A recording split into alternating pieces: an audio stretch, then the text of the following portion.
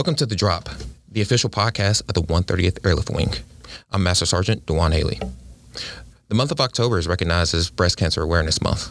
According to the American Cancer Society, breast cancer is the most common cancer diagnosed among U.S. women. Joining me today are two people that we at the 130th all know, Beth Melton and her husband, Chief Master Sgt. Scott Melton. Over the past year, Beth has fought the disease, and the Meltons are here to tell us about their journey. So first off, I want to say thank you for being on the show. And for those who don't know you, I just want you all, both of you, to tell us about yourself. Go ahead, honey. Well, as you said, my name is Beth Melton. I'm the Airman and Family Readiness Program Manager here at the 130th. I have been with my husband since 1993, so I've been around this culture long before I ever came to work here. We have 3 kids, Abigail, Isabel, and Caleb, all teenagers. So, and we're members of Gateway Christian Church in St. Albans. Well, you said most of the personal stuff, but I'll just say the military stuff for myself. Chief Master Sgt. Melton, been in 22 years in the West Virginia Air National Guard. I'm now the A1 Chief in State Headquarters. I'm also the Military Personnel Management Officer full-time, and I love this unit. Personally, been with my wife, 20 years marriage, I guess, coming up in December. So we've been together quite a long time. So, and you talked about the kids. So. Okay. So Beth, I want to start off with you. So you had your cancer diagnosis a little over a year ago. Can you tell us a little bit about like the warning signs that you saw that made you say, "Oh, I might need to go get checked"? So I actually had no warning signs that led up to me finding a lump. I did regular self-exams. It's very, very important for women to do that beginning actually in your teenage years. And it was something I had always done. I did it on the 26th of every month because my birthday's on the 26th. So it was just easy for me to remember on that date to do an exam. And I had just done an exam a couple weeks prior, and actually October 6th on Sunday of drill last year, I found a lump accidentally in my left breast, so was not there 2 weeks before, and it was very close to the surface, which is how I found it, just completely accidentally. And I thought, well, that's really strange. And the big thing they tell you when you're doing self-exams is that if you feel it on one side, you should feel it on the other side. So, of course, I didn't feel it on the other side, and that led me to know I really probably just needed to get it checked. I was still fairly young. I had just turned 40 in August, so I had never had a mammogram.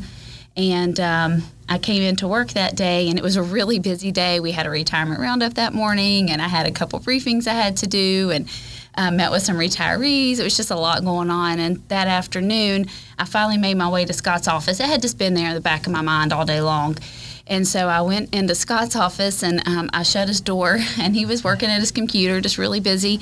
And I said, hey, I need you to feel my boobs. And he whipped around real fast. And he goes, the greatest day of my life. Right. That's exactly what he said. He said, well, this is the greatest thing ever. And I was like, no, seriously. You know, when somebody's spouse walks in their office and says that, especially a man, they're like, woohoo. Yeah. But he did. I said, no, seriously, feel this. And I had him feel it. And I said, feel this side. He was like, I don't feel anything. And he said, you need to get that checked. And I was like, oh, okay, I'll call the doctor. And like most moms, you know, he was like, no, honey, would you put it off if it were the girls? That was the first thing he said to me. And I said, no. He said, I want you to call the doctor tomorrow. So I did. And my appointment with her was October 22nd.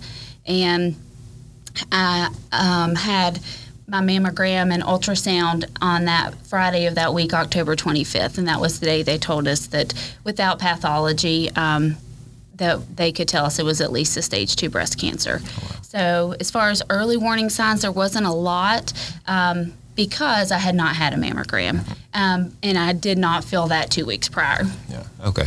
So what was your thoughts when she came in? And I know we joke about that. Absolutely, and I was just joking, yeah. But there's no way it could be anything other than just, you know, something else. No way could it have been breast cancer. That's the last thing that goes through your mind when you think about a family member. But obviously going to get it checked and, you know, seeing what it could have been. But when the news came back, it was, to be honest, it was devastating. You hear that C word, and it just, everyone knows someone related to someone, knows a friend of a friend that has been affected by this disease, and it's scary. Yeah. A lot of us know people that have passed, and it just, I don't know. It's a lot of the unknown, and I just know that I was scared to death because, I haven't been without this woman for years, and I don't want to think of my life without her. So it was pretty scary. Yeah. So what was your thoughts when you first? Well, to be completely honest, you're a little bit scared, but you're kind of like, no, not me, I had a few minutes to process because when the doctor sent me for those tests, she said, I'm going to order diagnostic mammograms and ultrasounds, which means I get extra photos. And then if you need a biopsy, we will call you and schedule a biopsy. So Scott had actually planned to go with me that morning, and he had been really busy that week. I said, oh, don't go. They're just taking pictures. You can't even go back there. They're not going to let you in the room while I'm having a mammogram.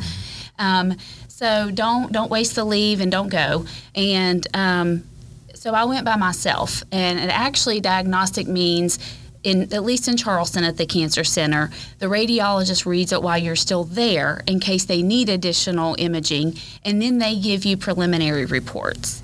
So I was actually alone when they told me that they felt like it was a cancer based on what they saw in the imaging and the symptoms that the tumor was showing. So I did have a few minutes to kind of take a breath, and my first thought was, like I said, what, cancer? What? I'm 40. I'm healthy. There's no way. And then you kind of start to take it in, and you're like, wow. But I'll be honest, I'm kind of glad that I didn't have him with me because it gave me a chance to breathe and say, okay, now I'm going to tell him, and how do we want to handle this? Because like I said earlier, we have 3 teenagers, and they're at really fragile ages for something like this to come onto your family. So... but the news settled in pretty quickly. We actually didn't tell our kids anything until we had an official diagnosis. So on the 25th, it was a Friday, was when I had my initial imaging. On the 28th, I had a biopsy, my first biopsy, and that was the day they told us that without pathology, they could tell us it was at least a stage 2 cancer. And we chose after that to go ahead and start sharing with our family. We had actually kept it very quiet. We hadn't told our parents, we hadn't told anyone, because we didn't want to worry people unnecessarily. No reason to tell them if there was nothing to worry about. Did you want to share anything? Just, you sitting here saying that, I remember the phone call when you called me and told me, and I was devastated, and I can't believe I wasn't there with my wife, but nobody thinks they're going to get that news. Here I'm still thinking, oh, it's nothing. She's going to, it's a bug bite. I don't know. Nobody thinks they're going to get that news. But I will tell you this, after that day, I don't believe I missed another appointment in almost a year. I sat in the parking lot and waited on you during this COVID time for 5-6 hours when they wouldn't let a visitor. I mean, it's something, you never want someone like this to feel alone. Right. And she knew that I was in that part. She's like, go home, come back and get me. I'm doing a chemo treatment. It'll be 4 hours. I'm like, no, I'm not leaving. I'll never leave you again, especially after that day. So, anyway, sorry I wasn't there for that one. I was on me. So, I guess a little bit of background about myself. My mother, her mom, actually passed from breast cancer when she was 13 years old, and had just had a 3-year-old child. So I know with you all having teenage children, I know receiving that news is something that is difficult for them. So can you talk a little bit about how they reacted? And I'll let you answer this one, but I know exactly how you're going to do it, because I remember telling each one of them, and your kids are so individualized and they handle everything differently, and that's probably what she's going to tell you, because I know exactly how you're going to explain it. Well, we told all 3 of them at the same time. We eat dinner together as a family on a very regular basis. Sometimes ball games get in the way or an evening church service or things like that. But for the most part, we sit down together and eat dinner every single night we can. And so we had dinner that evening and we talked, and it was a normal conversation. And, this is something you dread telling your kids because their life is about to be upended. And we had said before we even told the kids, our goal for this is that their life changes as little as possible. We want their life to continue. Their life can't stop just because mom and dad, or especially mom, is going through this. They still deserve to have a life in normalcy as much as possible. Of course, this was before COVID, so we really learned what normalcy it doesn't exist. But so we sat down and had dinner together, and at the end of dinner, I said, all right, Dad and I want to talk to you all. And anytime you say that, the first question is, are we in trouble? And we were like, no, you're not in trouble, but, I found a lump. We were very honest with them about how it happened. And our youngest, who's Caleb, he's 13, his first question was, are you going to die? And, we answered it with well, we're all going to die. I don't plan on this killing me. Yeah. I'm going to fight it as hard as I can. But, you have to understand we're all going to pass away from something. However, we're going to do our best to not let breast cancer take mom right now. And then he wanted to know if I was going to lose my hair because he said he liked my curls. And our middle child, Isabel, who's 14, she was just silent. She had absolutely nothing to say. And she just sat there with these sad, silent tears streaming down her face, but she said nothing.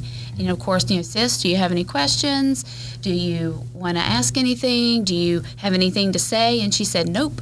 And that kind of went on. And about a week and a half later, I would go in a room and check on her very frequently, as all of this kind of settled in. And about a week and a half, 2 weeks later, I went in and said, Belle, honey, you're going to have to talk about this at some point. We just can't brush it under the rug. And she said, Mom, talking about it makes it real. And I just don't want to do that. Right. So I said, okay, well, when you're ready, you just know that Dad and I will answer anything or listen to anything you have to say. Our oldest, Abby, who was just shy of 17 at the time, has taken it the hardest. She cried a lot. She has, I don't want to say become clingy, but very, what do you need, Mom? What can we do for you, Mom? She's been planning college. She's a senior this year, and now she doesn't want to go away to school. She wants to stay home because she's worried something's going to happen. And it has really, it's been very hard on her. But she's the oldest, and, her understanding of things, I would say, is a little better than the other two. So they've taken it all as kind of as it's come. Like I said, our goal has been for their life not to change too much. When my diagnosis changed from a stage 2 breast cancer to a stage 4 metastatic cancer, when we found out the cancer had metastasized to the bones, that's changed a little bit as well as far as the kids and their response. I don't want to say walking on eggshells, but they've been a little more scared.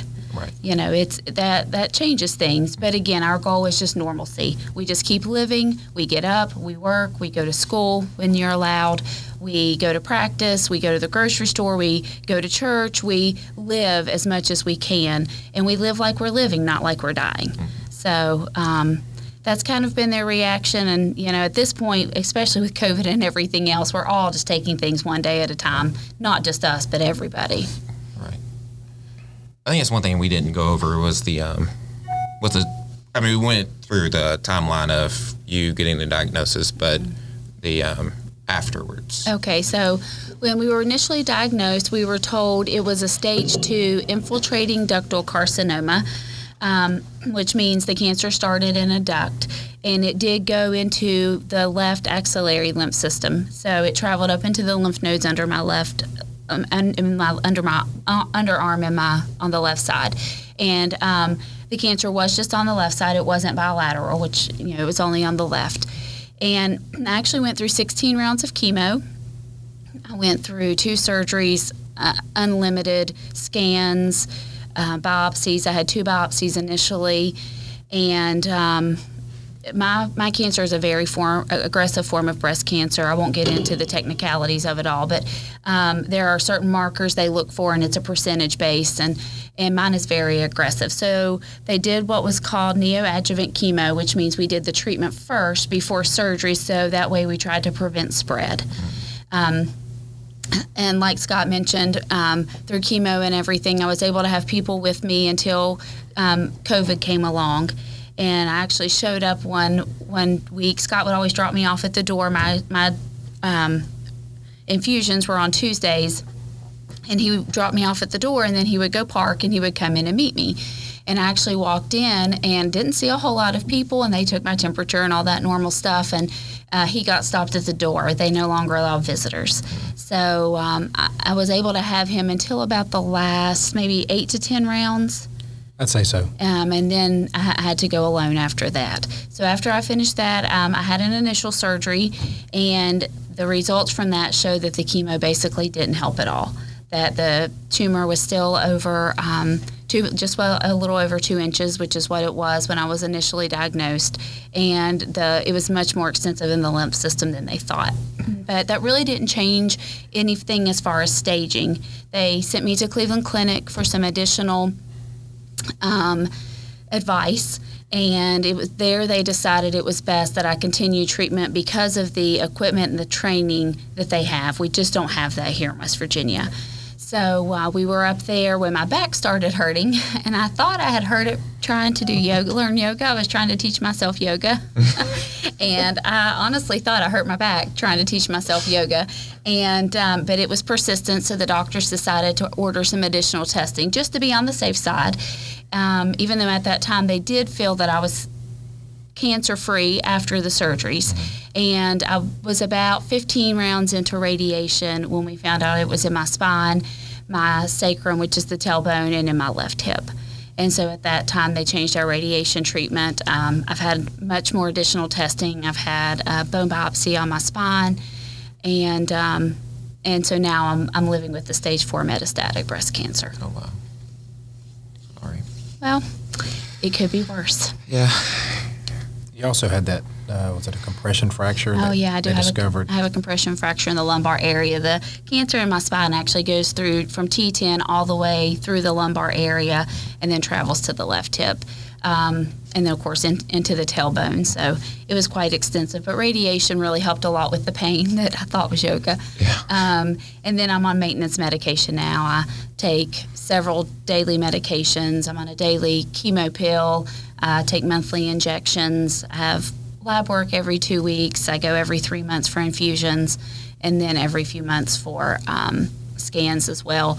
When you're dealing with the metastatic cancer, typically it's symptom-based for recurrence when you're dealing with breast cancer. So if you feel a lump or if you have pain somewhere, they like to monitor based on symptoms. When you're dealing with the metastatic cancer, they use that, but they also use imaging to help to check for stabilization and spread. Or, in our case, what we're praying for our next scans is that tumors are shrinking, the bone lesions are shrinking. We are. So during this time, I'm going to ask both of you all this question. How are you all coping mentally? Or what are some ways that you are coping mentally with this entire process? Well, my faith, I go back to the story. I've used this many a times, and I don't know what the passage is, remembering the passage, but I remember seeing it on a movie, but there's 2 types of farmers. And you have, it's a drought. And there's one farmer that sits inside and says, I'm not going to go out there and work my fields. I'm not going to work my crops because it's not going to rain. And there's another farmer that's out there every single day, blood, sweat, and tears. He's preparing his fields for that miracle. So we're going to live our life, and we're going to pray and have faith that there's going to be a miracle performed. And that's how we live. You had mentioned it earlier. We live each day, and we take each day to the fullest. If anything, this disease diagnosis, it's made us closer. And I thought we were already as close as we could get. I mean, we're with our kids, especially during this COVID time with our kids. But we've learned a lot about each other, a lot about our kids. It's scary, but,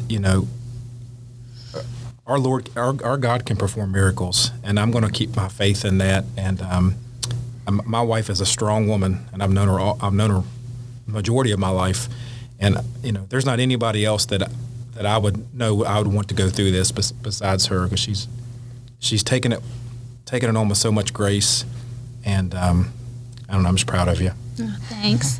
As far as coping from a patient standpoint, there are several things I would say. Number one, Scott, try your faith. No matter what you believe in, ours happens to be we're Christians, and we believe in our Lord and Savior Jesus Christ. And I truly believe that He has been with us every step of this. We're not sure what the reason is. I don't question it. I'm not angry about it, but I know there's a reason behind it. And I say all the time, if my testimony helps bring one person to Christ, then I know why we've had to go through this. And so I would say, first and foremost, our faith has absolutely been the main pillar that gets us through. We pray, we read our Bibles. We don't just put faith in our faith, but we put faith in the promises that God has given us. I would say that is first. Secondly, people say all the time, know your tribe, know who your support system is. We know our tribe. Hands down, we have been surrounded by nothing but goodness and graciousness and love. We have people praying for us, praying over us, people who have brought meals. I mean, the minute I was diagnosed, Major Sherrod and Sergeant Sloan started a meal train, and we had more food than we knew what to do with. Come into our house every single day. We have had donations. We have had people offer to mow our grass, to clean our house, to take me to Cleveland. Just the amount of support has been unreal. From our work family to our church family to our friends to our St. Albans community. We live in St. Albans. They just truly have rallied around us in every way I could ever say. From selling wristbands, all the time I see people with these pink or green. I meant to wear mine. Yeah, Team Beth bands, and I'm like, oh, it just warms my heart. And like I said, the meal train, and a gal down in headquarters set up a GoFundMe, and Ops Group just this weekend, they did their own fundraiser and presented us with that. And the fire department right now is selling these awesome pink shirts. Mm-hmm. I had no idea until Jimmy Cole sent me a picture on Facebook, and I was like, oh my gosh, they're amazing. And they're really great, and they have fire across the back and the ribbon with Team Beth on it. And our family has just never, I don't think you know until you go through something like this just how amazing people really are. And it gives you hope in humanity. It shows you how God provides, how He gives you exactly what you need when you need it. And we've been, like I said, nothing but on the receiving end of goodness. And so that's a lot of how you cope. I'm not a super emotional person to sit in my room and cry and be angry and to shout and scream. And it doesn't fix anything. It doesn't do any good. And the last thing I would say, at least for me, coping, is having a positive attitude. I read all these studies. When you go through something like this, knowledge is power, and you really read about treatments, and you read all these studies and where they're going. Medical technology is amazing, and where they're going with medicine and all these types of things. And the one thing that they leave out of all of these studies are patients' attitudes. How are you going to approach this? If you think you're going to die, then you're going to die. And that could be someone with stage 1 cancer. I don't care what type of cancer it is. But if you go into it going, okay, God's got me covered. He sent me to the doctors that I need to see. He has me in the right place, and we're just going to fight this with everything we can. I truly believe that makes a difference.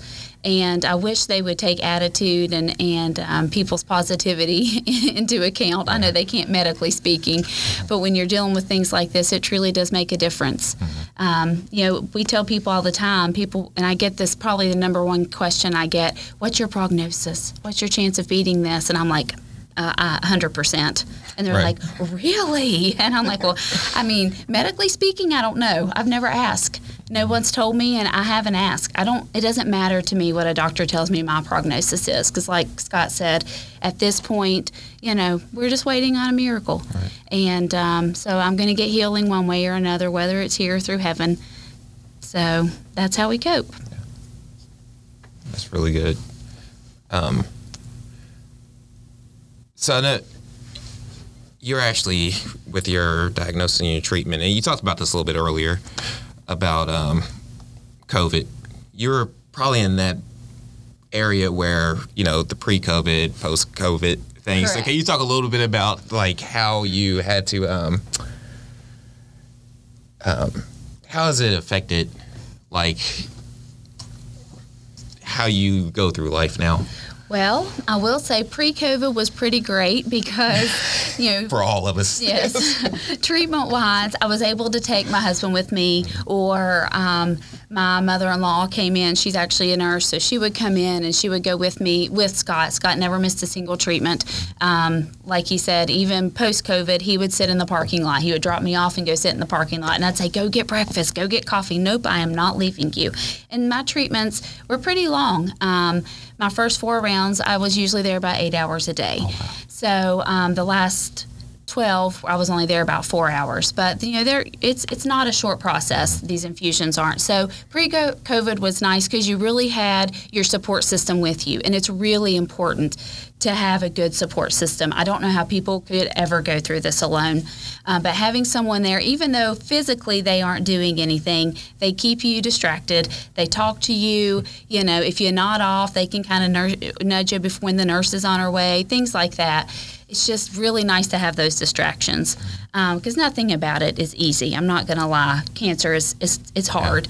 And like I mentioned, when COVID hit, I didn't know I couldn't have a visitor with me. The week prior, they had gone to CAMC had gone to a one visitor per patient policy. So Scott was the only person going with me. And then when we showed up that following Tuesday and I had to go it alone, I was okay. It wasn't that I wasn't okay, but it was just different. So we would text a lot. My brothers were great to text me, friends, people would FaceTime me and things like that. I could still do all of that. But when you have headphones in and a nurse is trying to talk to you, it doesn't work quite as well.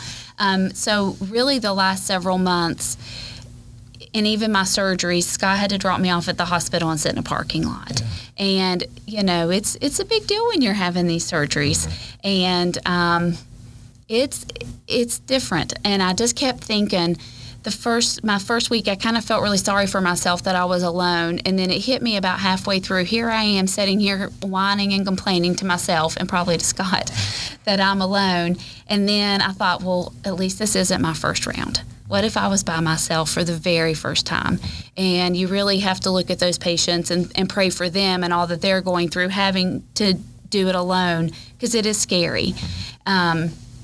So as far as COVID on a continual basis, we're very, very careful. We avoid large groups. Even like if we go to church, we sit on the back row. We don't shake hands. Now our church has things very socially distanced. You can't, like the pew in front of us, people can't sit there. It's every other one and things like that. But we really avoid large crowds, close contact with people. Our kids don't have friends over. They don't really go to friends' houses. A lot like other people, good hand washing. Our kids were doing that anyways. They'd come in from practices or school or wherever and wash their hands, wash their face, change their clothes. We've kept that up, and we were doing it before just because we had to be careful because of cancer. Now we really have to be careful because of COVID. So thankfully, we've all stayed very healthy. Now that we're getting treatment in Cleveland, and we're there very often, they do have a one visitor policy, or one visitor per patient policy, So Scott's able to go in with me, which is very nice for like my medical oncology appointments. When I had infusions last month, was it last month? Yes, he was able to go in with me. So it's really nice to have that support system back. It's hard, and I'm very thankful that hospitals are opening it up for parents to go with their kids, and it's not easy. So I'm thankful that your people's support system are able to be there no matter what they're going through, not just cancer. Right. So that's pretty much all the questions that I have. Do y'all have any remaining thoughts? You had touched base on this earlier, and I just want to thank, I don't know who else is going to get to listen to this, but the support that we received from the West Virginia National Guard, Army and Air, has been amazing. And we're in the right place as far as work goes. The support, the people. I mean, we hear it all the time. The Guard is a family, and this has truly brought that to light for us. And we have people praying for us, and the donations and the support. Because we still have a job to do. And I know Beth would get done with chemo and then go make her calls to her families when she's probably should be resting or sleeping, but she cares about the people of this unit so much. So she's making these calls. I'm like, go lay down. And she's like, no, I want to make sure so-and-so knows that they've been delayed or they're coming here.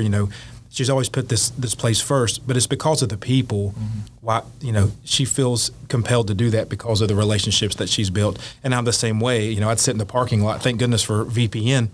I'm able to get my work done. But it's because I feel like I owe that to this place because they've been so good to me. But if I have anything left, it's just to say thank you for all the folks that have given us support. And in closing, you're one of the toughest people I've ever met. I'm serious, and I won't get emotional on here, and I'm not an emotional person either. But I'm so proud of you and the example you've set for our kids. And you don't look at me, you don't look at us and go, oh me, oh pitiful me. You take this thing, and I've said the word grace before, and you've handled it with grace. And I just love you to death, and I know you're going to get that miracle. And I don't know, just proud of you, and I love you. Oh, thank you. I would mimic what Scott says. Thank you. Like he said, this wing, the West Virginia National Guard, have just really been over backwards to be good to us in every way. And we can never, I wish we could individually thank every single person, or we could ever repay all the kindness. We will try our hardest until our last breath to repay. And I don't necessarily mean monetarily, but paying it forward and doing what others have done for us. People have just truly been amazing. And I guess the other thing I would say is, ladies, make sure you're doing your regular exams. Breast cancer also affects men, and there's nothing to be ashamed of for men in that. And so definitely get checked. When ladies are of age 35 to 40, they should be getting their annual mammograms. Early detection is key. Most aren't in the situation I am. The type of cancer I have, it's very rare for it to metastasize. So most aren't going to be in that situation. So ladies, do your exams, get your mammograms, encourage your teenage daughters and teach them how to do self-breast exams. And if you don't want to do it, husbands, check your wives, giving you a little bit of a green light, a thumbs up, a wink, wink here.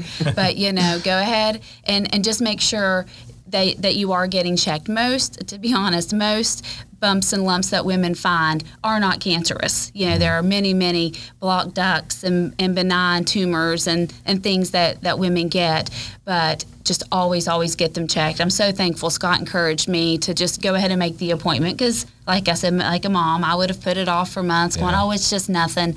And he really said, no, you're not going to do that this time. I've seen you do it for our whole lives. Don't put this off. And I'm really thankful he encouraged me to do that. So ladies, take care of yourselves. You wouldn't, let your kids go without a vaccine or a doctor's appointment. So just make sure that you're taking care of yourselves. Right. And thank you for having us. Oh, thank you for being here. I can attest, especially to Beth's heart. I mean, when I was deployed in 2018, she made it a point to call my parents every single month, and they absolutely they loved that. So I'm really praying for a miracle. Thank you. Because you're special to all of us. Oh, thank you. You really are. So thank you both again for being on the show. No problem. And that's going to do it for this episode of The Drop. For more information about the 130th Airlift Wing, visit us on the web at www.130aw.ang.af.mil. Additionally, you can find us on all major social media platforms. Lastly, you can see us in the skies delivering freedom with courage. This is Master Sergeant Dewana Haley reminding you to stay ready to go.